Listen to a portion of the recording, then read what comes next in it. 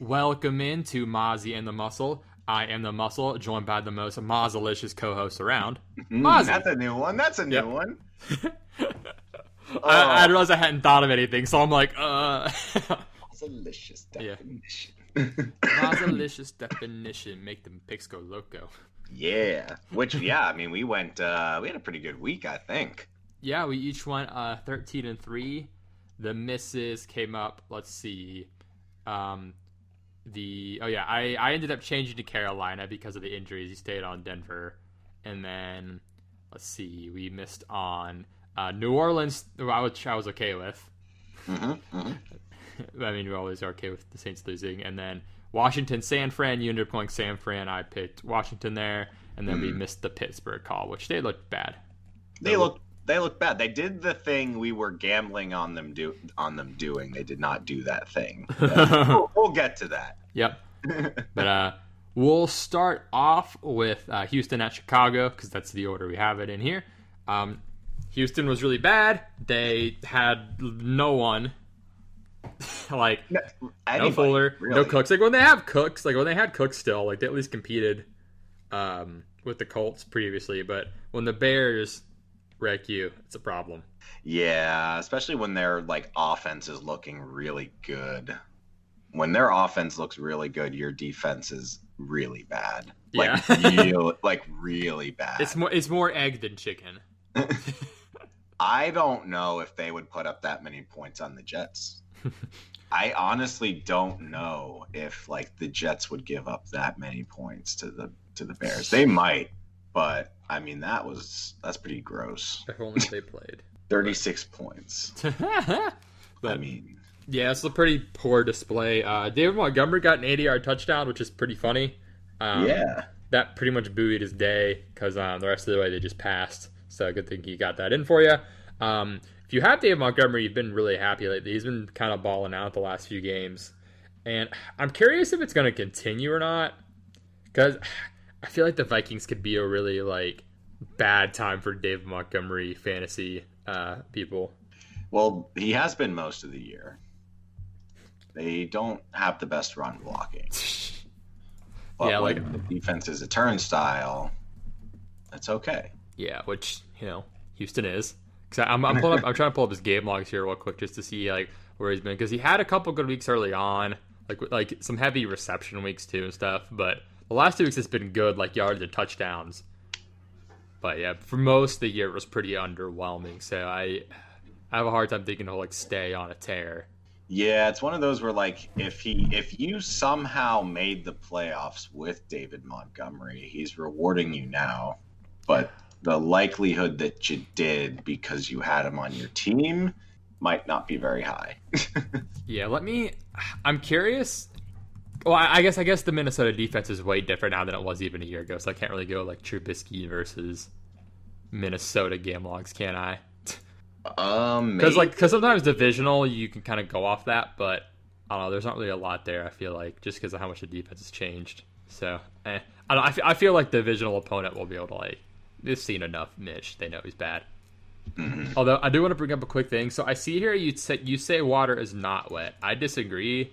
I think water is not wet. I think water is wet because it's a bunch of H2O molecules, right? So when there's more than one single molecule, if the H2O molecule is the water, if they're touching, then they're getting each other wet. That's my argument for it. No, not at all. Water makes itself wet. Water does not make itself wet. Wetness is a perception via the lack of friction on a surface. I don't want to dig into this too much right now. If you fall in the ocean, your skin becomes wet. Yes. The water itself, when people always say that, say water is still wet. Water is not wet. Water makes surfaces wet. It is not a quality of the compound in and of itself. Yeah. Yeah. I just looked at wetness. Well, we won't spend too much time on this debating it because I know it's a hot topic. But you say water is not wet. I say water is wet. We'll see. By the end of the year, we can reach a conclusion on that and add that to our picks. But yeah, we need to get what's his name, Neil deGrasse Tyson in here. Yeah, we'll have him on our pod, ask him if water's wet or not. So anyway, yeah, this team needed cooks. The Texans did, because without it was a little tough for them to get much going. So if they're back next week against the Colts in a quick rematch, which we have a lot of like late season divisional double ups this year, as far as like division opponents like playing each other twice in the last like few weeks of the year. And then Mitch, he seems to like his big pass catchers, likes tight ends, using a lot of A-Rob. Cole Kmet's gotten a ton of targets lately, so he's a nice like. If you're, someone who has been relying on, say, Hayden Hurst, and you're tired of it, you could maybe turn to Cole Kmet. Has he? Did he do all right last week? He got 4 for 41, so I mean, decent. Jimmy Graham ended up getting the touchdown, but well, that's what always happens. Yeah, because Jimmy Graham. Yeah, Kmet's got 7 targets each of the last 2 weeks. Mm-hmm. We'll get into tight end streams next episode, but before that, we'll move on to Dallas at Cincinnati, and this game put the EU in review. Is what I said. Yeah, there's not a whole lot to talk about.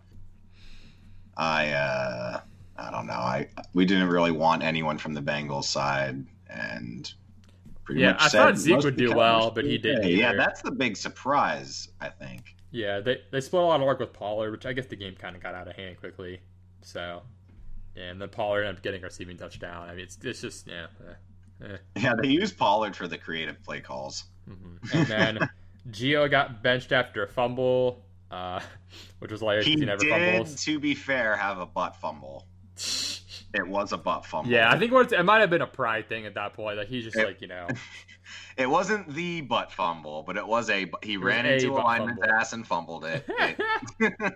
His own lineman. It was, it was a bungle fumble. Yeah. Is he on the injury report with a hurt ego? But yeah, Zeke, I mean, you would think Zeke would have a good day. It's not necessarily, I guess Cincinnati's run defense has improved slightly on the year, but like the game script alone kind of lended itself to running the ball with Zeke a lot. Instead, he had 12 carries. Yeah, they did. Had 11. Yeah, they did get a defensive touchdown. Like, They had no trouble moving the ball through the air, really, though, and like they didn't really need to move the ball much. Yeah. One takeaway I think is if like on Cincinnati side, I know they didn't score much because of like turnovers and fumbles and shit. How many fumbles did they have? They lost 3 fumbles as a team. They did. Yeah, they lost 3. So, like Brandon Allen had an okay day, and like they moved the ball against Dallas. I think it just goes to show how bad Dallas's defense is still, even though even though since they didn't score much, they're still really bad. Yeah, that's a good point. I mean, he was 27 of 36 for 217 yards. I mean, short passes, 6 yards per pass, but that's a really good completion percentage. Off the top of my head, I don't know. That's in the 70s, right? 70 to 80s. Yeah, let me see. 27 of 36. Does it tell me here so I don't have to do the math? I can math it real quick. I got a calculator right here. 75%, yeah. 79? 75. 75. Hey. That's really good, man. So, like, Dallas' defense is still dreadful. Yeah, it's so bad. So, it's gross. They need their corners back. They do. They need a lot. They need Dak back. Well, yeah, definitely. And I think they just lost another corner to COVID. Did they? Who was it? Chidobe Awuzie. Oof. Awuzie. It's a good name, but his name is so fun to say. Yeah. It's a good name. Yeah. This team has gotten pretty screwed over by injury this year. Like, they're one of the, like, bad injury luck teams this year, which, to be fair, they did have good injury luck for a while, like, especially with their line, as you've talked about a lot previously. Oh, yeah. That was, like, 2 years in a row, me saying, like, they've been really lucky with injuries. They haven't had any line injuries in, like, 2 years. It's going to come. I thought it was going to happen last year, and then this year it was all of it. Yeah, just all at once, flooding in. All at once. Like, Zach Martin's done for the year. I think Tyron Smith's done for the year. They, what's his name, retired. Frederick. Yeah, if you got a healthy O-line this year, you're ahead of the curve. But next up, we've got Kansas City at Miami. And this game was very weird. So, Mahomes had 3 picks. I would say 1.5 were his fault.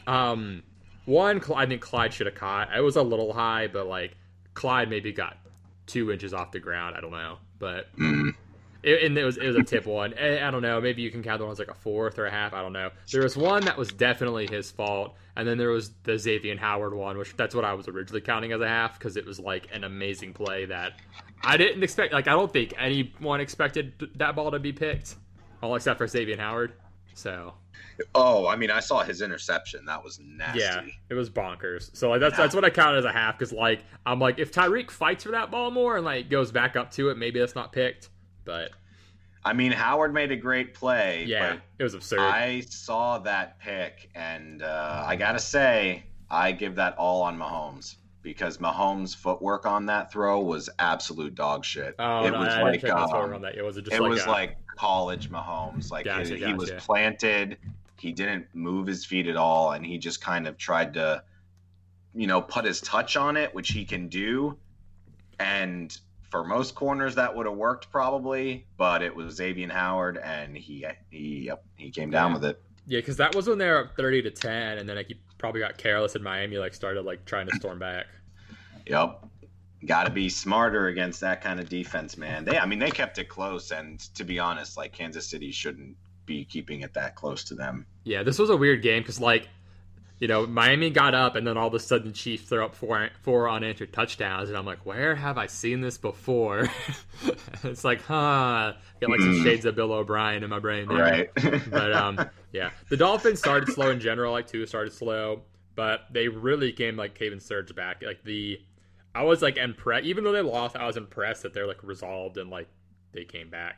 They're a well coached, good team in a lot of ways. I mean, like they have a lot of big flaws that are going to keep them from being like as good as the other top contenders still. But, for year one of a rebuild, the coaching they've had, like you have to imagine Flores is on the short list of guys for coach of the year. Yeah. Like him and Stefanski, I think are pretty up there. Stefanski, McDermott, McVay, and Flores are like at the top. Of course, you probably have like your Andy Reids and I feel like people will want to give it to the Browns. I would totally be cool with that. All they needed was a guy to come in and have a scheme that matched their players. Yeah. Make us not be ass. Their defense isn't even good yet, and it's still like just so much better. Yeah. Now that they have a competent offensive scheme. Yeah, the 3 monsoon games are like conducive to them winning. Which is funny. Like they're a team that wants monsoons. Right. Give us the shit, baby. Yeah, and then the Dolphins also lost Parker Gesicki at various points in this game. Like Parker got hurt, Gesicki dislocated his shoulder. So Lynn Bowden ended up being the leading receiver, which he had kind of already been coming on more as like a slot receiver for them, but he was solid this game, and it really makes me question the Raiders on like what the fuck they did, like because they tried to make him a running back. Basically, like when they drafted him, they listed him as running back, and that was one of the things that came up. Like, okay, they'll list him as running back, but like the Dolphins have been listing and using him as a receiver, and it's been pretty solid. So I'm like, it just comes back to me like going back and forth on like the Raiders management stuff, and like, do I like Mayock or not? And I still feel like it's more no than yes, and like that's one where I'm like, how do you give up that quickly and fuck up that much? And like they tried to say there was like character stuff or whatever, but clearly not. Like I think it was just that he wasn't a running back. Like I think there's something like he wasn't like picking out the pass blocking well. It's like if he's not a running back, he's not a running back, and they were just too stubborn about it. I guess I don't know. Like they could use more receivers too. It's weird, isn't it? It's kind of weird. They did try to say it was about character stuff, but I have a hard time imagining he would do okay in a Flores Yeah. We assume Flores, adopts a certain mantra that the Patriots have, right? Like the sort of do your job, put your head down, and like don't cause a ruckus kind of thing. Yeah, and like the Pats, like Bill has does give second chances, but it's like a don't you fuck up second chance, pretty much, I guess. Right. But like this was so like quickly after someone got drafted, like, and it was immediate. It was like. I know, we knew about it, but 3 months, yeah. Yeah, not a lot of people. It was like before the season started, right? Mm-hmm. Yeah, it was so weird. So, but yeah, like he and Mac Hollins ended up leading receiving yards, and then Tua and Gesicki have a great connection. We've kind of talked about it some, but Yeah, they do. yeah, they work really well together. Unfortunately, Gesicki's probably out for a game or two, depending on how his shoulder is. But this ended up turning into an entertaining game. Yeah, I mean, the final score was, what, 27-36 or something like that? Yeah, It was pretty close. 32-27, yeah. Like once the Dolphins like got it within 2 touchdowns, you're like, all right, they got a chance. So it made it solid. But yeah, the Dolphins secondary, especially Xavier Howard, like he's playing at that super high level again. And obviously, the Chiefs can pass fine because they've got Mahomes, Kelsey, Reek, but not every team's gonna be able to do that. Yeah, I'm like wondering what's going on with their run game. If their pass blocking is just not working, so they're just abandoning it entirely, or what. But so Clyde Edwards-Helaire had 16 carries and he had 32 yards. I need to go back and watch more of the running. Obviously, Tyreek Hill had his good run, but you know what? I saw Le'Veon Bell. I saw the first quarter and a half of this game before I had to go to work, and I saw Le'Veon Bell break off like 2 10-yard runs almost back to back, and then I didn't see him again. Yeah, I think we all got overexcited about, like myself included.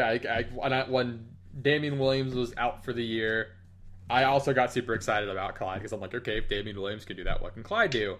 But I think we didn't put enough stock back into like our pre-draft evaluations on like who this guy is and how that she's like to use the running backs, and he just doesn't have enough power, like, is the thing.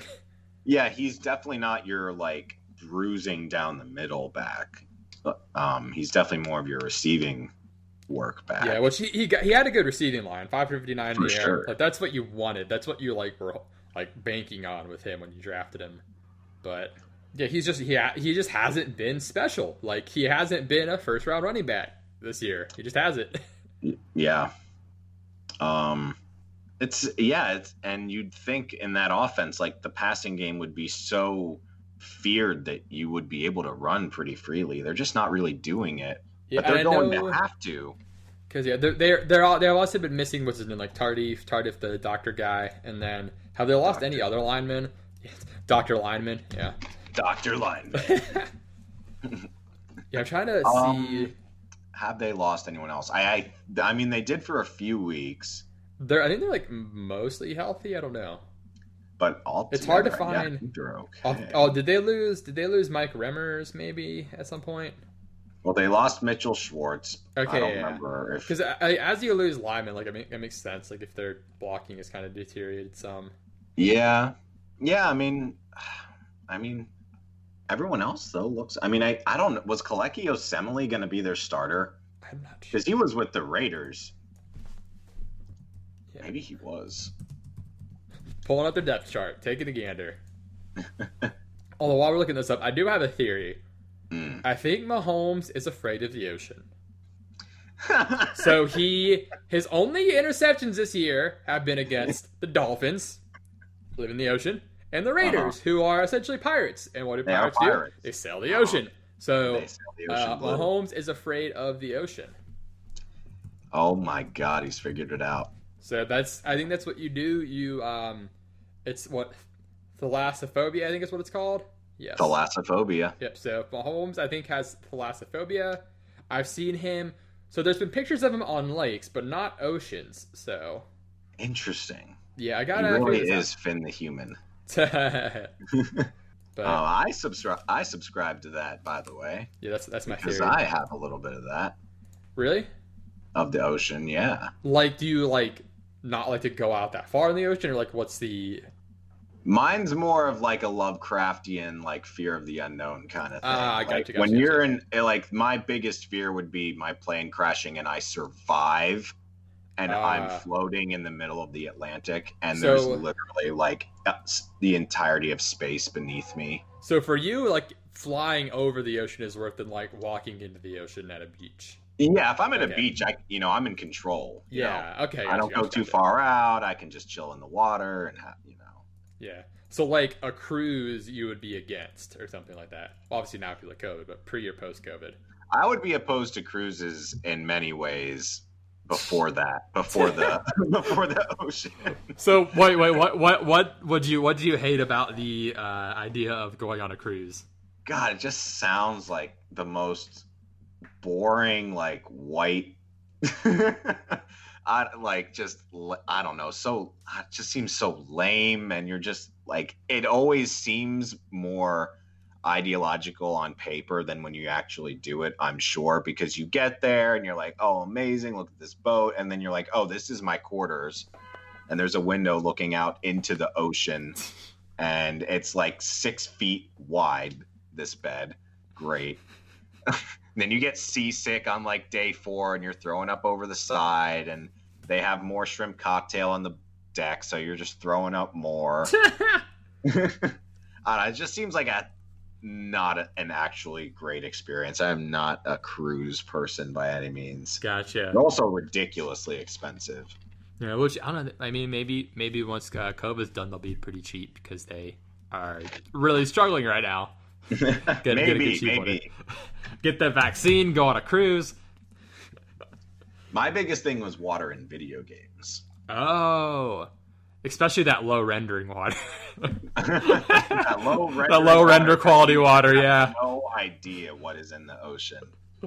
Like the water levels on Mario. Oh gosh. Oh my god. Yeah. I never finished that game because and that's the worst, because like how you die in the water, one of the ways is by falling too low on the screen. Mm-hmm. Horrifying. Anyway, where were we? Oh yeah, the Chiefs O-line.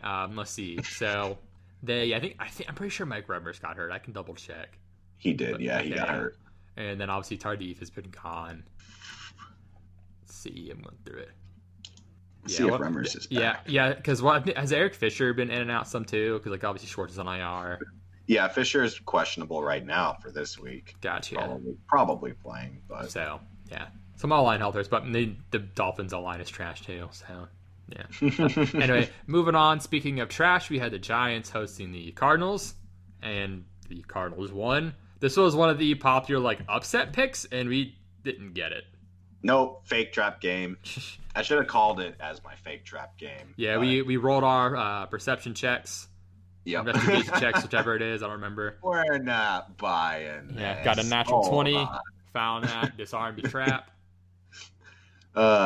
When you see a bunch of media heads calling for the Giants to upset and the line doesn't move, it's a fake trap. Yeah, the line move is key on that. Like, oh man, I mean, and it wasn't close. It was not close. Yeah. When Daniel Jones can't run, he's bad. Ooh, yeah, that was rough. He had a really rough game. Yeah, 6 sacks. The Cardinals sacked him 6 times. Right. It was all was it Hassan Reddick that was getting all the sacks this game? Yeah. I think he had like 4 some bullshit. Yeah. Wait. Yeah, he had 5. Hassan Reddick had 5 sacks. Wow. And then Colt McCoy got sacked twice as well. So the Cardinals generated 8 sacks. The Cardinals. Yeah. 8 and next sacks. Week, the Browns, who don't generate any pressure, will probably get like 5 sacks. 8 sacks and 9 tackles for loss. So 17 plays netting negative yardage. They got, the Giants got wrecked. It was bad. I think it's really good though that you brought up the Daniel Jones not being able to run thing, because he uses that. He's actually fairly athletic. I think that's the one way he is a lot different than Eli, even though he gets the comp all the time. Eli never ran the ball. No, yeah. Eli's even when he was young, a statue. he couldn't run it. Daniel Jones can run it, and he couldn't move really. Yeah, and they had been using him like running designed runs more right like lately, and like that's one of the things about Daniel Jones is like you do have to account for him like scooting. And when you don't have to account for that, he's, a lot worse. Yeah. A lot more one-dimensional, a lot less threatening. He's Jameis. I don't know. I don't know if that's the right comp, but like, it's not far off. It's not far off. And I think that's important because the Cardinals are in a tough position. They're, fighting for a playoff spot. And you might look at this game and think like, oh, they have figured it out defensively. Like they're going to do just fine. I would hold your horses. They've got some tough matchups coming up with the Eagles, Niners, and Rams, 2 divisional. I don't think their defense has put it together, so to speak. I think the sack thing was more of a product of Daniel Jones being unable to run. Yeah, it was Daniel Jones and the Giants more than anything. Yeah. Arizona is still a flawed team that we like. We'll be really on board with them probably next year or the year after, but this is still like year 2 out of generally 3 to 4 of the rebuild. Yeah, they're deep. Like I'm looking to see like how much Isaiah Simmons has been getting involved, and he was because first at the start of the year they did not play him at all. Like I don't know if he wasn't ready or what, and like. To be fair, linebacker is a hard position, and when you're a rookie with no camp or preseason or anything, it's got to be tough to get integrated. Like, I can't blame them for, like, easing him in, obviously. Like, it makes some sense on that front, so. Yeah, he's still technically not the starter, but last game he played more than half the snaps. Yep, he's getting integrated. He has 43 tackles already. Yeah, he played. Yeah, the game he played the most was the Seattle game. He got, like, 10 tackles and 2 for loss. Played like 2/3 of the snaps, so I'm really excited for him to get going. I think like next year we'll see him like have a big jump. Rest of the game though, so the other Darnold, Dan Arnold, starting to show some flashes of what fantasy Twitter like raves about every preseason, and I guess maybe like no preseason was what he needed. His touchdown grab was impressive because like when I saw that, I thought Murray was throwing it out of the back of the end zone. I thought it was a throwaway, and then all of a sudden Dan Arnold was leaping into fucking infinity and beyond, pulling the ball down. So. It's funny because I saw Dan Arnold hype like every year. It was like I think it was the Saints. He was on the Saints, because he got a lot of air yards and shit in like the preseason or like. And people were like, "Oh, Dan Arnold's gonna blow up," but I didn't ever believe it until he went to the Cardinals, and I saw like Kyler actually tweeting about him being like a really big playmaker in practice. I'm like, all right, so maybe he will do a little more here. Yeah, he's been getting a lot more involved. Let me see like the snap counts, because the Cardinals like they have not used tight ends like at all the last couple of years, like with Kyler. Mm-hmm. So no, the snap counts are important on that. So I mean, so he still only plays like a third of the snaps. A lot of times, like he played 30% of the snaps. He only played 9 snaps the previous week, but like when he's in, like he is running routes, like they're passing and like trying to get him the ball. Yeah, I mean he's big. He's a big tight end. Yeah, he's a pass catching guy. Like they keep Max Williams in a lot more frequently for blocking. It's like a less talented white Evan Engram. Interesting, yeah. That's pretty accurate. They keep Max Williams in for the blocking, and then they put Dan Arnold in because he's really tall. Yeah, and yeah, really he could leap a lot apparently too. Yeah, Max Williams gets a couple targets, but so Dan Arnold has gotten 3 and 4 targets the last few weeks. Not a ton, obviously, but you know it's more than 0. Mm-hmm. But he's a very fuck it tight end pick, and then Kyler Murray looks like he's pretty much mostly healthy again, and then Danny Domes did not look healthy. Danny Domes. That's Danny Domes. Owner Dame's a dome dimmy dome. So Danny Dome dimmy dome. I wonder like if he like is aware of the Danny Dimes trope kind of thing. Oh, he has to be. Yeah. Right? And he's like I mean he's like 23. Like yeah. He uses the internet. Yeah. I wonder like how much like opposing players like mess with him about it too. Like I feel like if I'm on defense and he like is playing like ass, if I sack him, I'm gonna make some joke about it. Yeah, no, like if he throws a pick, you're just like, come on, Danny Dimes, just rub it in, get your shit together, man. Yeah, you maybe call him like Scratch Off, Danny Scratch Off. He looks like.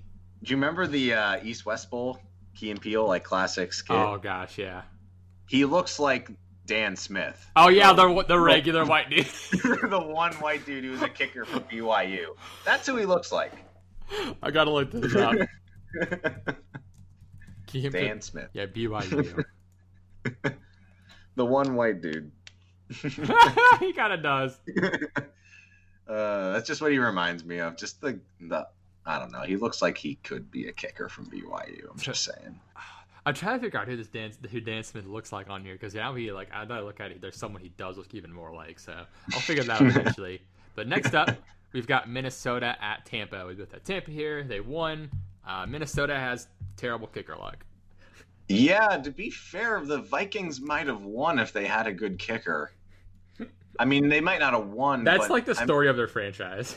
They left 10 points on the board, right? Yeah.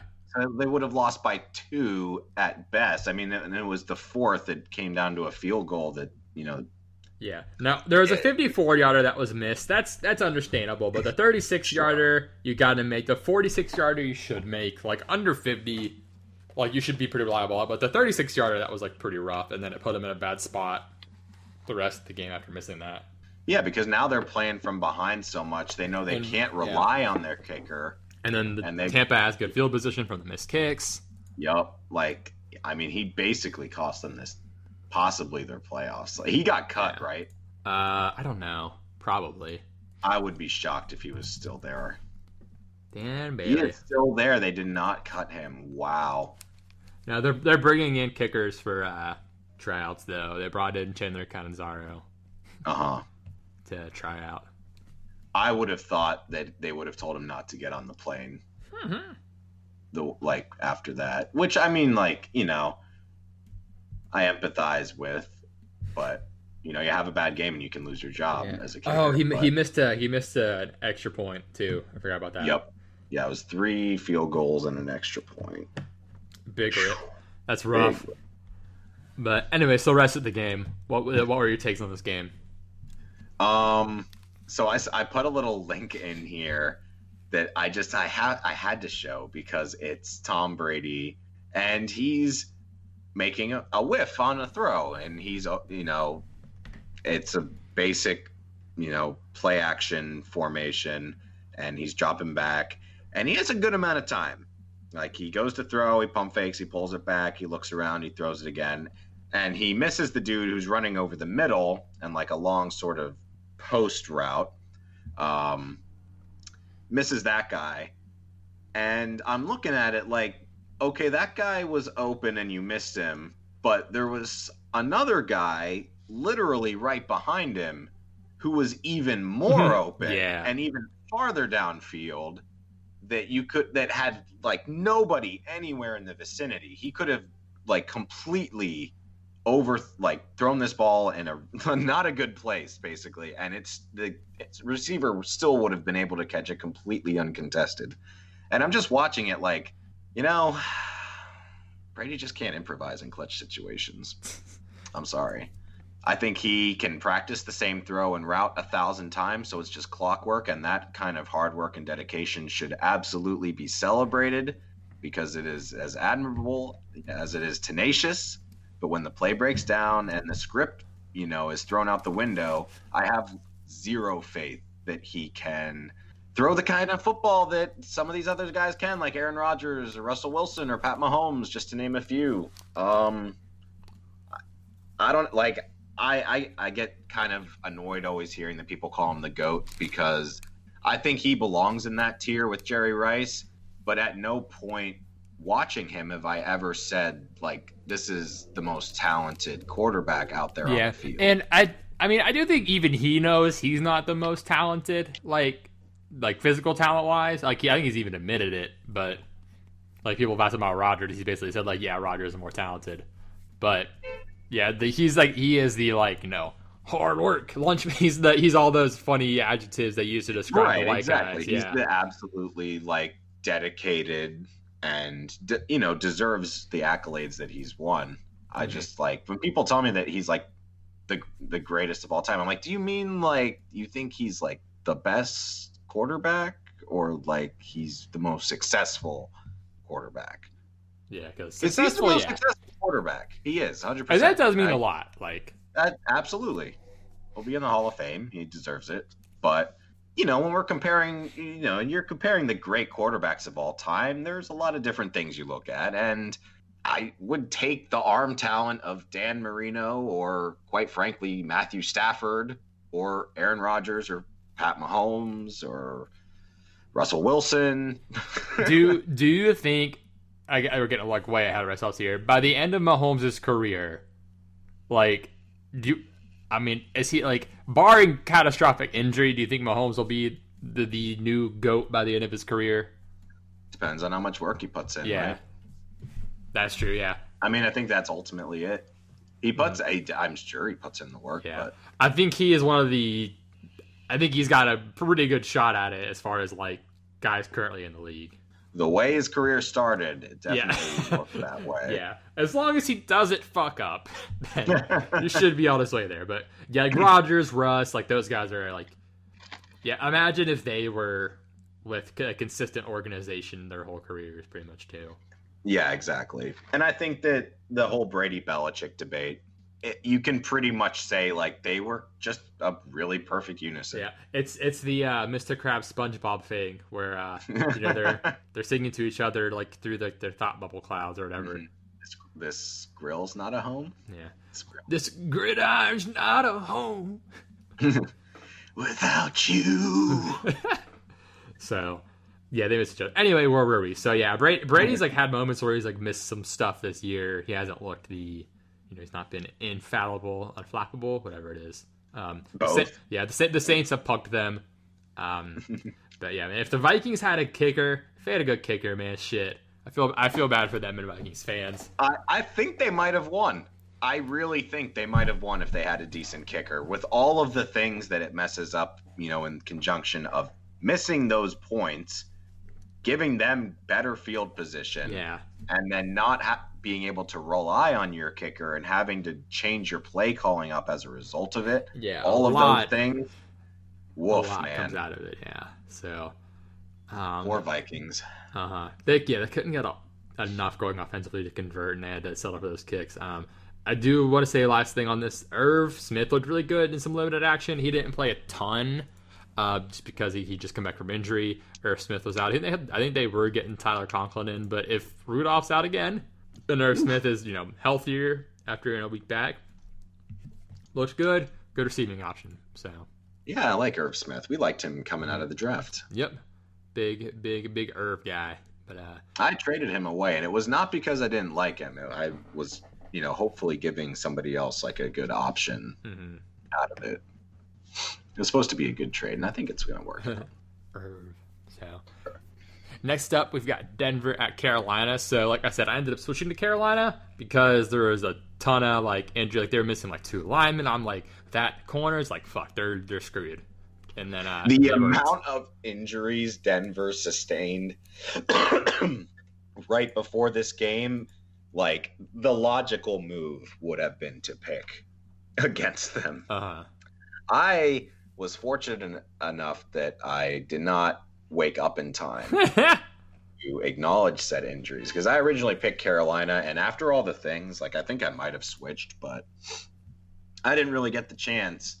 I will say, though, my original take was pretty much accurate, which was that the Panthers can't get a pass rush. Yeah, their defense is so bad. When Drew Lock is hanging 4 touchdowns on you, which the Panthers defense has been bad all year, and this kind of was a reminder, note to self, Panthers defense bad. Just so you know, they're still not good. Because you saw them shut out the Lions, but that was did Stafford get hurt that game, or the Lions just had no one that game? Oh, they just had no one that game. They had no Kenny that game. They shut him out, yeah. Yeah, they shut out the Lions, and we forgot how bad their defense was. So they get the Packers Saturday night this week, so ooh. Big oof. Big oof. But anyway. But yeah, Drew Lock, when he's not being pressured, is a decent quarterback. Mm-hmm. Yeah, like many others. Yes. When not pressured, yeah. KJ Hamler had his 2 long bombs. He pretty much was what the Raiders hoped they were getting in Ruggs. Which maybe not to his fault, but yeah. Made me sad to see another AFC West team using their deep threat rookie. Well, Ruggs isn't getting used. Yeah. We wanted him to take Lamb, man. Campbell Lamb. Yeah, I wish they had Lamb right now. They so need Lamb right now, but God, anyway. He would be so good with them. Oh, yeah. Sorry, I don't want to. Yep, sticking with Denver for now. But yeah, Denver Broncos look solid this game. Philip Lindsay, I think he came in with an injury tag. I think he's still hurt. He didn't look right. Because I mean, yeah, Melvin Gordon has definitely outplayed. Well, she's looked fine too, but I think Lindsay's just been hurt, is playing hurt, isn't right. So, and then Locke still doesn't like to throw to Judah that much. Yeah, I don't know why. It's just he not doesn't happening. see him. It's that He threw 4 touchdowns to everyone not named Jerry Jeudy. Yeah. Noah Fant gets a pass because he got food poisoning. Yeah, he apparently had the same food Lamar did. I don't know. So, well, Lamar only had a little bit. He only had a bite. Yeah, a little IBS, you know. But did he have COVID, or was he a close contact? Lamar? Yeah. I thought he had COVID. He apparently was out for a minute. Yeah, apparently one of the symptoms, like you can for a few months after, like you can sometimes have IBS like symptoms. So, so that just even more goes to the poop theory. He claims it's cramps. I believe him. I'll believe him. You know. Well, sorry, back to this game. The one take that, yeah. You know what? I'll wait till we get to that. I'll wait till we get to the Ravens before I go into that. So, yeah. But yeah, I mean Denver.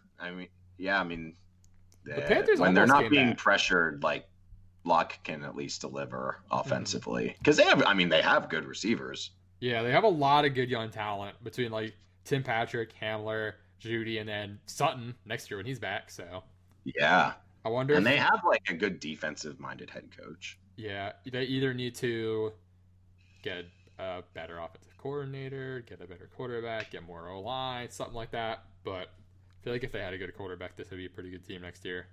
I think if they had a really good O-line, they would be a really scary team. Yeah.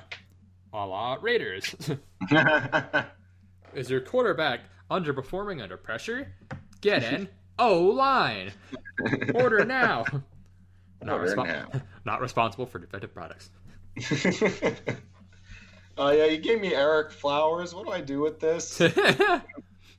Don't put him at tackle. Put him at guard. So, anyway, Carolina almost came back. They got it back to 20 to 25, and then they let KJ Hamler get another long bomb, and that was pretty much the game. And, Mike Davis had a solid game, 51 yards. The 2 touchdowns really helped him, and then he got 5 for 42 in the air. We got a lot of Robbie this week, so yeah, pretty much what we expected. A lot of Robbie, a lot of Curtis, a lot of Mike Davis with DJ Moore out. Yeah, Robbie with the 8 receptions. Mm-hmm. There we go. Robbie. Robbie. Staying on his streak. Teddy did what Teddy does. I mean, Teddy is like the most consistent quarterback in the league. He is like, he went 30 of 40 for 283 yards. Like, he averages under like 9 yards a pass. You're like maybe even 8 yards a pass at this rate. And doesn't really throw picks, doesn't really throw a whole lot of touchdowns unless the receiver breaks one out. Yeah, he'll run them in. Like, he ran one in this game. He had 30 rushing yards as well to go like with the rushing touchdown. That like really buoyed his day. Yeah, it's been nice to see him get some running in. Scooting a bit. He's had a few games this year with that, which it's really good to see because you worry, of course, with the knee. Mm-hmm. Yeah, he also took 4 sacks. Like like I said, the O-line for this team isn't anything special either. So no, it's pretty bad. Yeah, they lost a lot of people. Mm-hmm. It's like okay. I think they have 2 good linemen. Gotcha. But speaking of pretty bad, we had Jacksonville host Tennessee. That was pretty bad. Yeah, Mike Glenn got benched. Then we got Minshew Mania back for a bit. Hey, he's back. So I mean that'll make the Jacksonville Jaguars a little more fantasy viable, I think. Absolutely, I'm so happy. Yeah, because I feel like Minshew can win them one more game. Yes, I know you as a Jets fan are especially excited about Minshew coming back in. Like the Bears in 2 weeks. That's the one I'm circling. I'm like, come on, Bears. Dude, that could be it. Like, James Robinson gets going, maybe like get a deep ball to Keelan Cole, DJ Chark. Like this tremendously helps Keelan Cole, who was like nothing when Minshew's gone and is good when Minshew's there. And then Chark at least has some relevance now, hopefully. So I'm on the Jacksonville Jaguars depth chart, and right now it's got one of their linemen as the starter for both their guard and center. Yeah, so so I'm kind of curious what's going to happen. I know. Oh, there was something like random with there because I know Brandon Linder's out, but then because he's on IR, but they're getting someone back now. Is it Norwell? Is he coming back? Yes, that's right. Yeah, he might be able to come back this week. Okay, So he's coming back would be either really if not this week, then soon. Like if not this week, then next week against the Bears. So yeah, because who does it have for both the spots right now? Tyler Shatley. Gotcha. So I think he plays center. I think so. I can double check that, but He's I think currently the starting left guard and starting center. Gotcha. Yeah, I'm not sure who they because teams always shuffle their stuff around like weirdly. So who do they have as backup center? We made another Tyler. Got another Tyler here. Another Tyler here with your order of O-line discounts. Yeah. Oh wait, I think they put. I think they put AJ Can at center. That sounds right. Because like I know I can. Ah, there it is. Haha.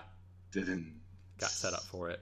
Yeah, but getting Norwell back would be pretty big. He's a pretty good lineman. Yeah, that'd be huge. Even though Linder being out at center is probably their biggest problem. But yep, that's a huge hit. It's so hard to perform when your center, like your starting center is gone, like that first game especially. But Titan side, Derrick Henry, second game against the Jags. Yeah.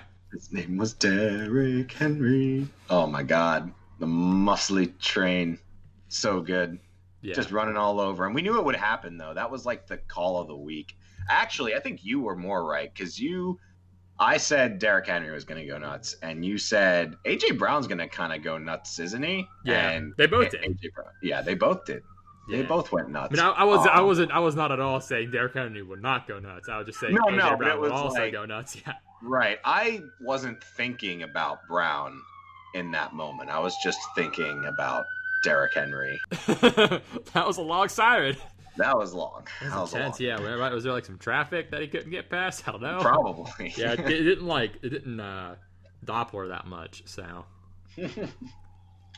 But yeah, no, the Jacksonville pass defense is so trash. And then I think Trey Herndon, or what's his name? Is that it? The one corner. I think he's out now too, right? That is him. Yes. Yeah, I think he's supposed to be out this coming week too. Oof. No C.J. Henderson, no Trey Herndon, no DJ Hayden. Yeah, I'm not positive. I thought I saw something about him not practicing, so we can follow up on that for our preview. But anyway, yeah, their defense is so bad, like pass run, all of it. So like teams can pass on as much as they want. So it's not like you can only do one. So any good receiver is going to have a field day. So yeah, and they did. Did everyone in Tennessee do well? I don't think Corey Davis did much. I feel like there is a reason for it, though. I feel like I remember there being a reason. Like, did he have like a fumble, maybe? I don't remember. He had a fumble or got hurt. I want to say fumble, maybe. I'm digging in. But, yeah, A.J. Brown had his day. Jeff Swaim, like, outdid Jonnu Smith, which is kind of random. Like, oh, yeah, Corey Davis fumbled at one point. Yeah, something is going on with Jonnu. They're just, like... Yeah, he's been, like, in and out and injured all year, so... Like, he got injured, and then Ferkser started playing, and then Ferkser was taking, like, half his snaps for a while. Like, he wasn't really reliable. I don't know. Yeah, the tight end position in fantasy, if you have, like, a stalwart, good lord. Yeah, if you've got Kelsey, oh, boy. Every other, it's just a total crapshoot this year. Yeah, if you got Waller, you're solid. If you've got, like, Hawkinson there, this latter half of the year has been super good, but... I'll say super good. I guess super good. I mean, for tight ends, yeah, he's been pretty solid. Don't know the best phrasing for it, but yeah. Anyway, the Titans dawned on the Jags as expected. So, as expected, yeah. But next up, we had Indy at the Raiders. They took Indy. Jonathan Taylor went nuts because the Raiders' run defense is awful, and subsequently, Paul Gunther got fired. As he deserved to. Wank. I kind of felt like the score of the game didn't really depict the actual game itself. Did you get that a little bit? Like, kind of. Yeah, I mean, it all went to shit in the fourth quarter. Right. Like through 3 quarters, this game was great and close, and then it went to Dookie. Right. Through 3 quarters, it was really close, and that the Raiders' offense played pretty well. I mean, if not for like an absolutely brilliant one-handed interception. A lot of those this week. That Colts corner Moore. Oh my God. Then if that doesn't happen, the game is within 3 all the way to the 4th. And then it all fell apart there where Renfro had a fumble and Carr had a tipped pass that got picked.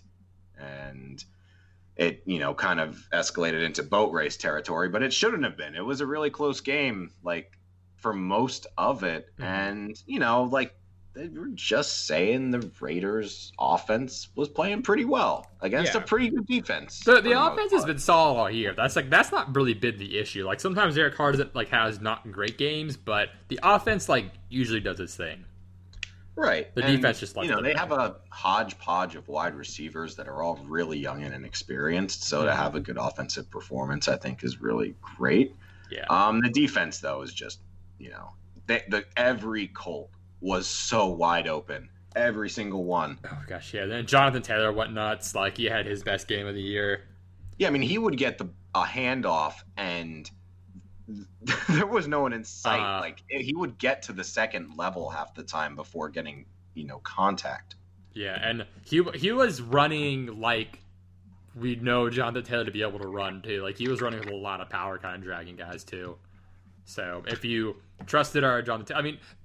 The Jonathan Taylor call in this game wasn't a next level big brain play. It's just do you have the balls to play Jonathan Taylor when sometimes it doesn't go well, and it went well. So I know we had that week where we said to buy low on him because his value was never going to be lower, and if you did, good on you because going back up dynasty keeping he's going back up. Yep, and they have the Texans again next week. So yeah, but.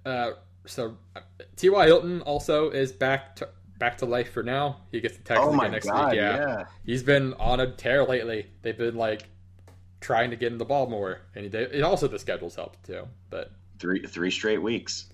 Yeah, ever since I picked him up, dude, he just needed some love. Yeah, playing. Let's see who has he played the last few weeks. Titans, Texans, and Raiders has helped a lot. That was why I picked him up. Yeah, the schedule got when really I easy. picked him up after Green Bay, and I said, he's playing Tennessee, bad secondary. Houston, bad secondary. Raiders, just bad defense. All of those you can really put bad defense. Houston, bad defense. Then he gets Pittsburgh, and then he gets Jacksonville again. It's 5 of 6 games with bottom 5 defenses. Yeah, it's pretty nice. It's nice, but... Raiders side, Josh Jacobs didn't get a whole lot going. Once they started falling behind and needing to pass a ton, it kind of made sense. Aguilar got 100 and a touchdown. Waller got 775, and then Foster Moreau ended up with a touchdown. He got a 47-yard tutty.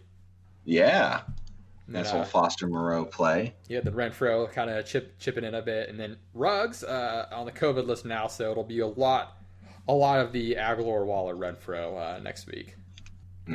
Or actually tonight, I should say. Tonight, you're right. Yes. Yeah, it's tonight. Yep. So we'll get there in a bit. But anything else on this game? I think it was really just a lot of this Raiders defense is so bad, and the Paul Guenther firing was justified. It was time. It was not working. I guess the only question is who's filling in at defensive coordinator now. Oh, that's a good question. I don't know if it matters, but does it matter? Let's see if I can find that or not. It's going to be Rod Marinelli. That's right. Okay. He interesting. Was with the Cowboys, if I remember correctly. But he wasn't a coordinator for them. I want to say he was a linebacker coach. Okay, because their defense has been pretty bad for a while. If I say defensive with the Cowboys makes me so nervous. Yeah, I mean, I don't blame you, but what I'll say is it could not be worse, right? Let's see. So, he was Dallas defensive coordinator from 2014 to 2019 when they were pretty terrible. Oh, God. Why did they hire him? Huh. They were okay the last couple of years, but... He's an older dude. He's pretty old. Yeah. He's 70. Okay. Well, all right. Interesting. Well... We shall see. Could it be worse? It might not be much better. Yeah, he'd been their D-line coach, and he was the DC and D-line coach with the Cowboys as well. So yikes. So anyway, next up we had Jets at Seattle. Speaking of yikes. Speaking of bad defenses, come on down, Jets. Yeah, I mean, is there really much? Is there much to go through on this? Like, Marcus May had a great pick, and that was a really tough loss, man. That best one-handed pick of the week. That was pretty cool. Yeah, tipped it to himself. I think the Colts guy gets it, but I'll give Marcus May number 2. We're not at the Ravens yet, but we'll get there. So, I mean, anything from the Jets you wanted to touch on, or just the game in general? I guess I'll kind of let you take this one. I don't know. I'm like starting to get really worried that the Jets aren't going to fire Gase. Really? Do you have any fear that might happen? I mean, afraid. Yeah, they haven't done it yet, so there is some fear. Like you just hope that they're going to do it at the end of the year, but like you hope that they're tanking and they're going to fire him after. But I'm just not sure they know they're tanking. Someone tell the Jets they're tanking. I mean, it's either has to be they don't know, or it's like, okay, like it doesn't matter if we have Gase or not, and we kind of need to lose. So, oh my god, I mean that was dreadful. Yeah, at a certain point, I feel like at a certain point, I feel like the team morale needs him fired. Like, exactly, man. Like, how do you go to work like knowing you're just losing? Yeah, I have no clue. It's like it can't be a good environment. I am absolutely terrified for Week 17. That is when the Jets play the Patriots. Absolutely terrified. Win. Yep. Yeah, just gotta hope the Jags pull out one as well. But I assume that the Jags hold any other tiebreaker over the Jets because they haven't been as trash. Because they got a division win, and so like if the Jets beat the Pats, like that would still be division win matched up there. If the Jets and the Jags have the same record, as of right now, the Jets would have the number 2 pick. The Jags would take what's the tiebreaker? Like strength of schedule? Strength of schedule. Gotcha. And it's because the Jaguars' schedule is easier, which I kind of thought that was counterintuitive, but I guess it makes sense. It's basically saying you had the same record with an easier schedule, therefore you are worse. Yeah, I guess that makes some sense. The Jets would lose to the Jaguars. Yeah, I feel like point differential would accomplish the same thing. Maybe, I don't know. Right. I guess you could say like if the people the Jets played lost out and they won a game, it might change things. And because strength of schedule is strength of schedule is like one of those things that is sort of dumb. It's super dumb because it changes throughout the year based on how the teams you play go against each other. Or like some of the teams, like the whole the teams that played the NFC East, like they can't help that they get an easy schedule. Like I don't know. Or like are they like say that if there were one good team in the NFC East, say the Eagles were actually good and they were like a 9-win team right now, but they like have their whole division they play. Their strength of schedule would be like, oh, super easy schedule, just because like they play all those shit teams over and over.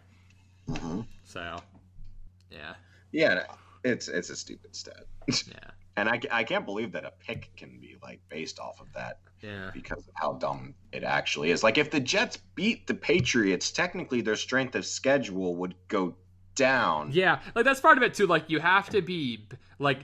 There are occasions where, like, okay, teams have tough strength of schedule, and, like, okay, that makes sense. But, like, when you see, like, oh, the Jets had a hard schedule, it's like, of course, because they gave wins to everybody and made it tougher. Like, right. There is some merit to it, but, like, I think it gets a little, like, blown out of proportion. Like, oh, like, this team, like, had, like, the hardest schedule last year. It's like, well, they sucked anyway.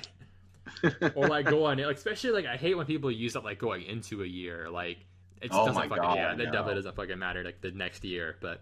Anyway, yeah, Jets suck. Seattle only had to try for 3 quarters, so they only had to try for. I don't even know if they had to at any point.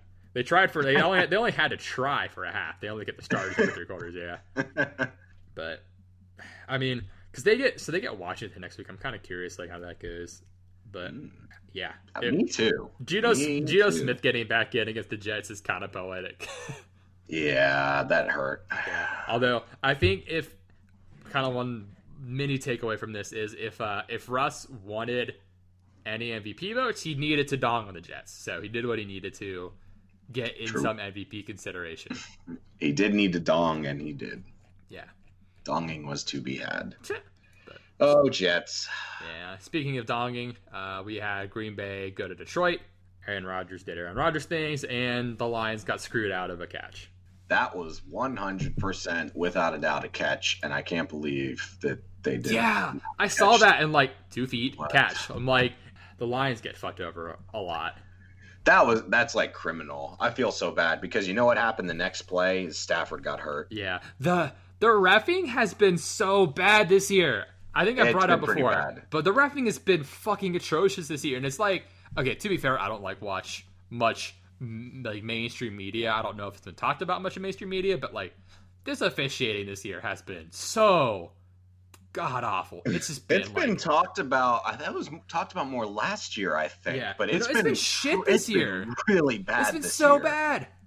Yeah, like it's been like replacement ref level. It's been so bad, and like, no one's talking about it. I feel like I don't know. Like I'm at least on Twitter enough that like sometimes in a couple of games you'll see like, oh, that was terrible, but like as a whole, the refs have been so bad this year. But anyway, I don't know how you can justify that. The NFL just needs to make them full-time employees and like actually make sure they're good. Like right now they're not like full-time employees. It would make most referees.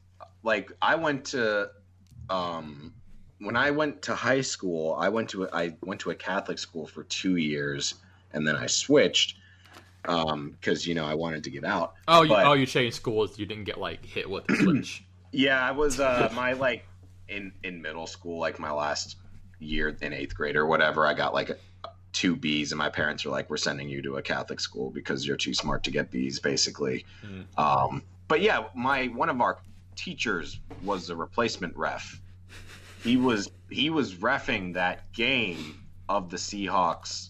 Oh, the Fail Mary. Yeah, he didn't make that call, but I think he was either there. He was in a Steelers game, I think. But yeah, a lot of replacement refs are like teachers or something. Like they have another job. They just, they do that on the side. Just make them full-time employees and make sure they know what they're doing. Yeah, it's not like there's any lack of money for the NFL. Serious. But yeah, I mean, that sucks for Detroit, and I feel bad for them because they were totally in that. And now Stafford is hurt. They're saying no rib fractures, but he's probably really banged up. And at this point, like Galladay. Yeah, like I don't see a reason to bring Galladay back or like Stafford. Like they're done.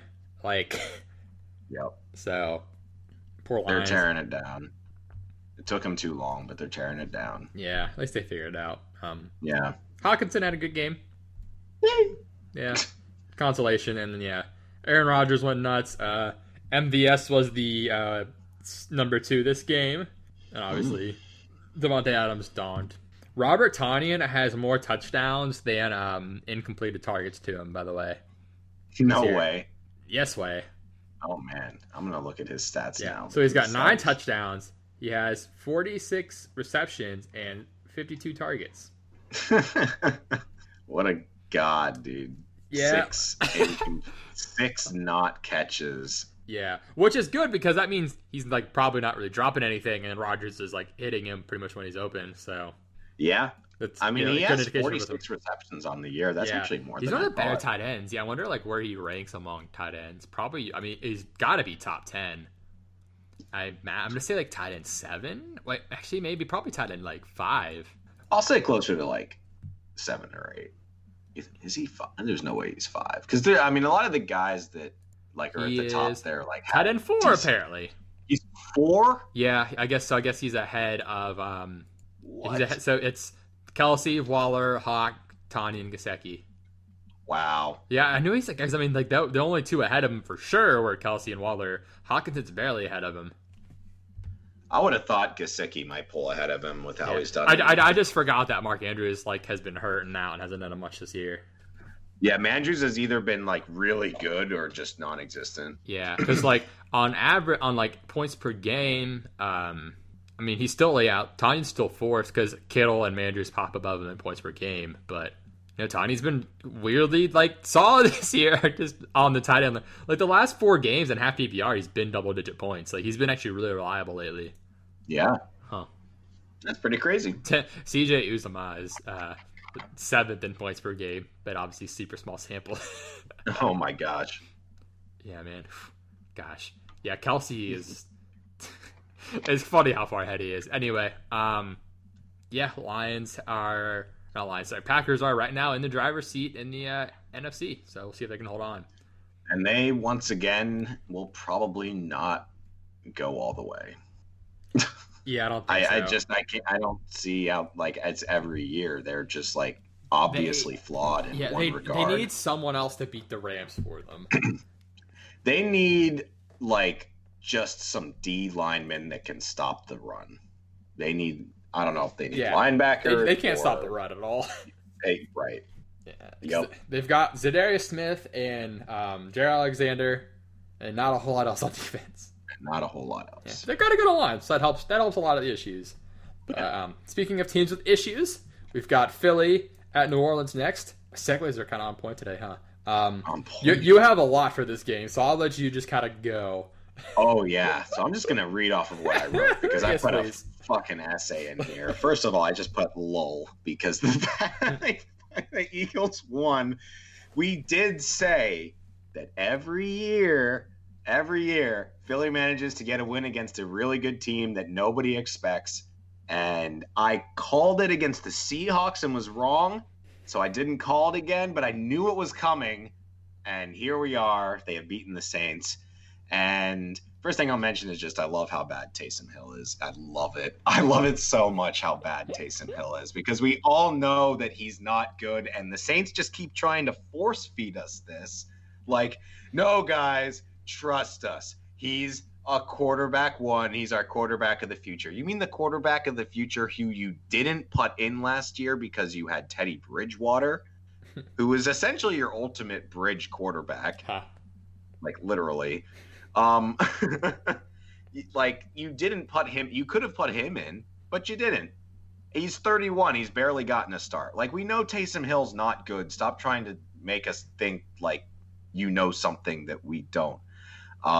I legitimately think they paid him out of the ass to try and make some other NFL team think he's worth the money and try to trade for him. I literally think they did that. And thankfully, as of now, no GM is that stupid, which is great because it just means just to own it.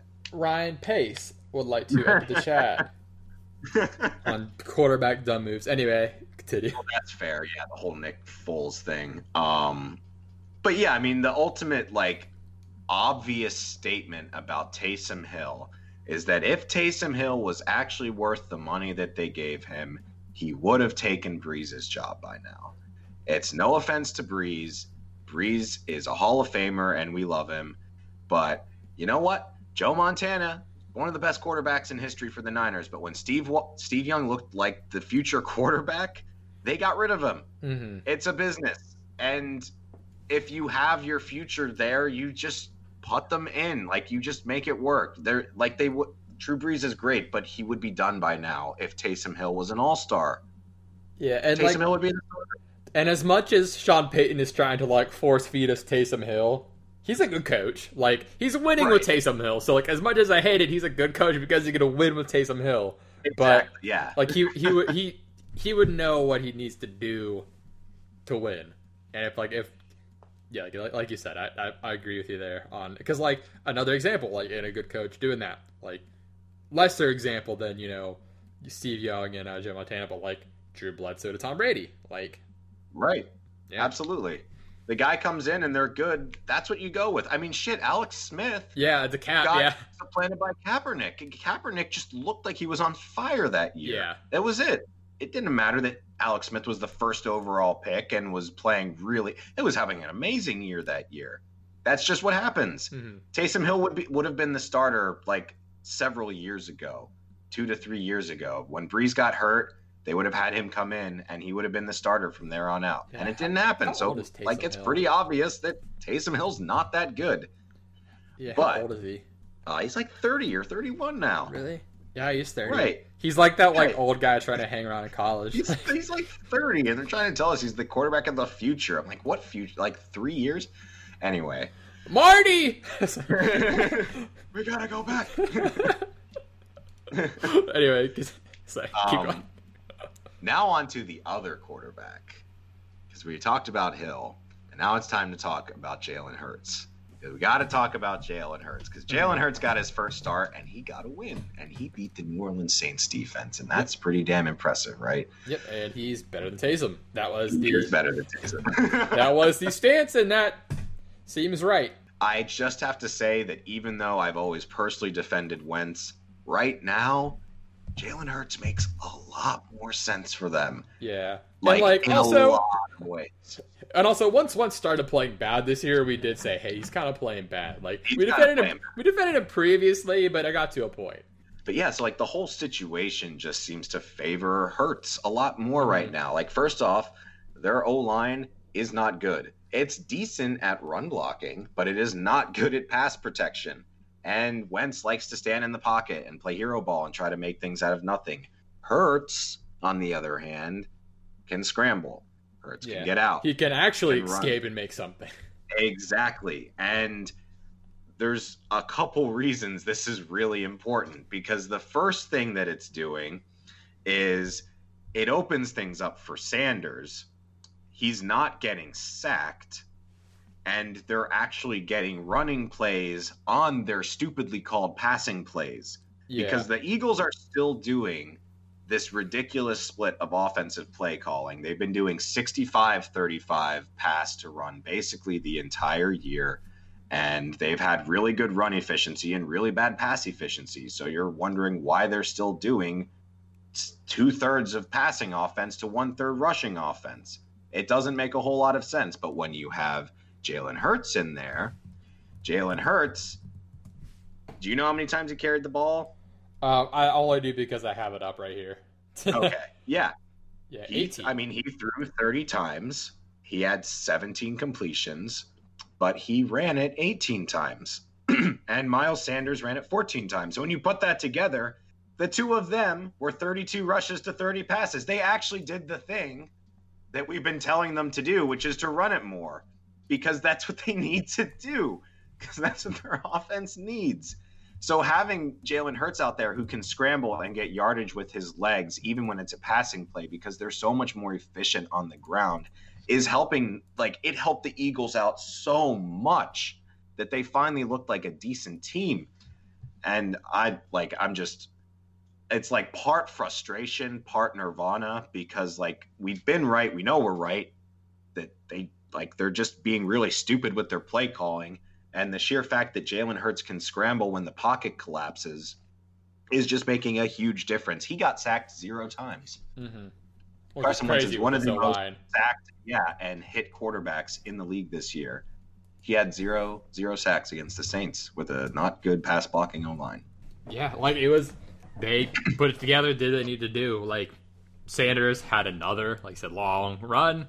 It makes it easier it makes it easier on the running back to get better lanes when the quarterback can also run.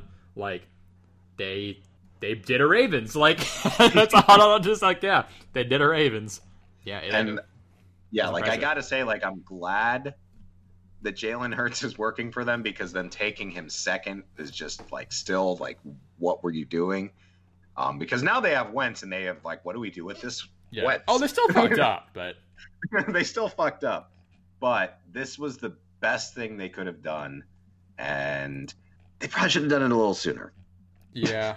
For this year's team, yep, is definitely better. So if it's Jalen Hurts versus the Seahawks, do they win that game? They might have. Maybe, I don't know. It's they needed someone who could escape, yeah. If it was Jalen Hurts versus the Browns, would they have won? Probably. They lost by 5. It was the Browns' run defense. Seahawks' run defense. But this was a shit show of a game, and I'm really excited for the Chiefs to get Taysom next week. And I think Philly, Arizona's... Do what? Is it going to stick? Is it still going to be Taysom? I hear this might be Breeze's return game. So they have cleared him to practice, and he's taken some first-team reps. They're not going to play him until he's all good for sure. So I really don't think he's gonna play this week. I would be shocked, honestly, if he played this week. So I mean, I may end up shocked, but I really don't think he's going to play this week. I may end up shocked. But, yeah, Miles Sanders got going, so hopefully you played him and didn't bench him.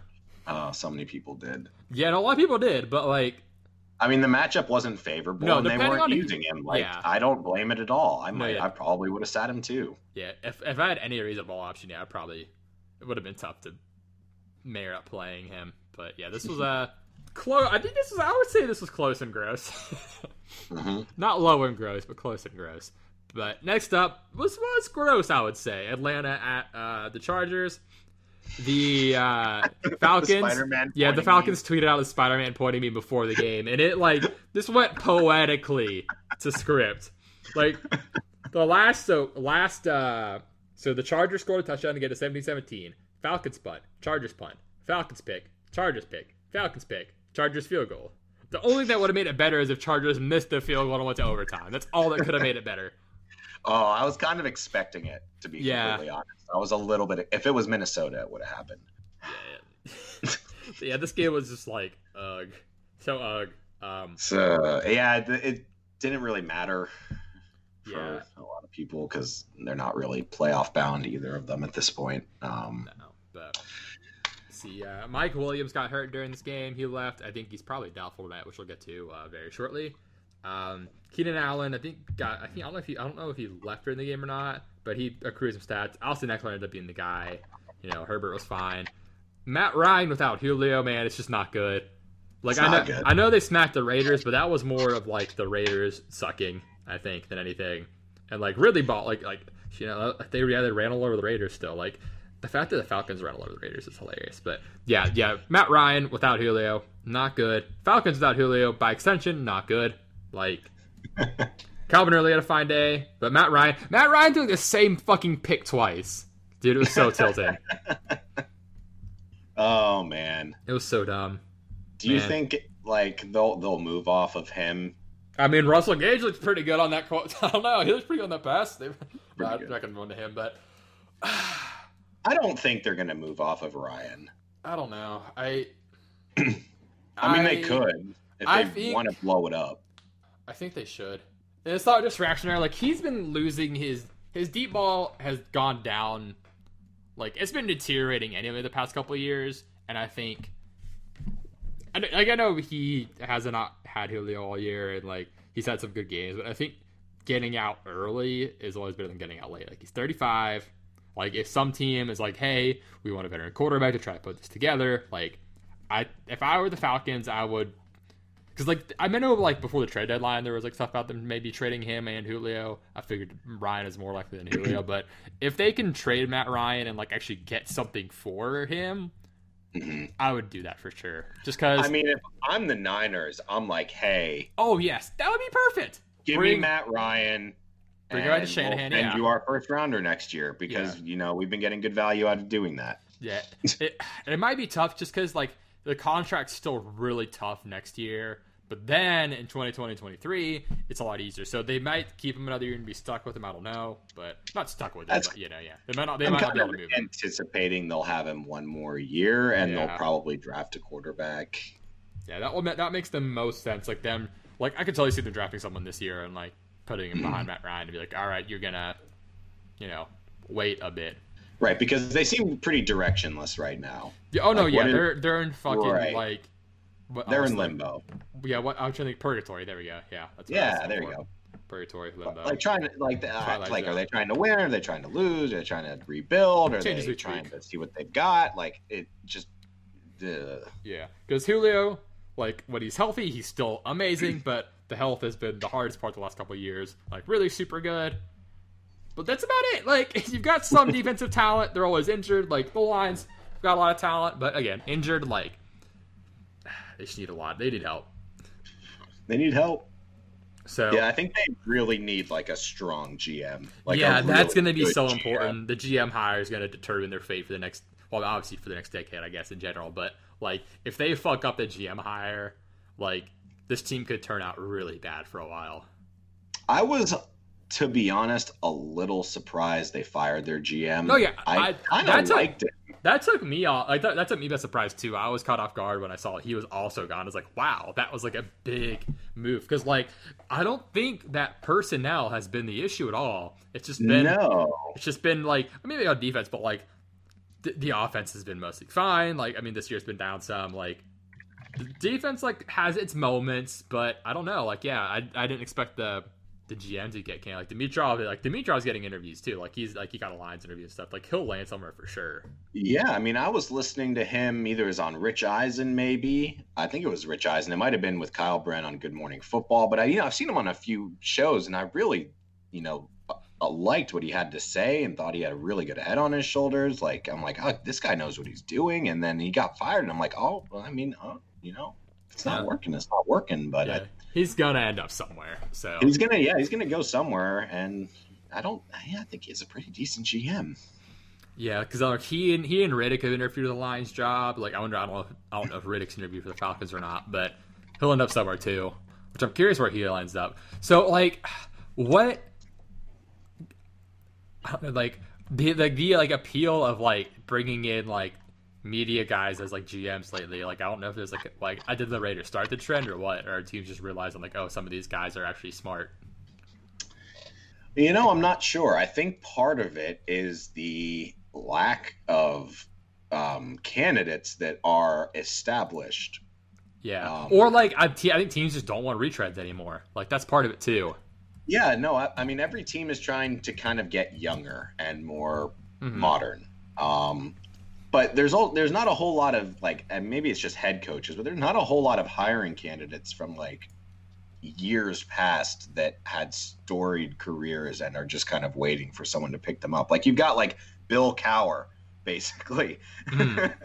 But for the most part, like your head coach GM positions, they're kind of looking now at the younger generations. There's not like they kind of have to take shots on people. Yeah, you can only retread so much before you say, okay, this guy's been a bad defensive coordinator on 6 different teams. Why are we making him our head coach?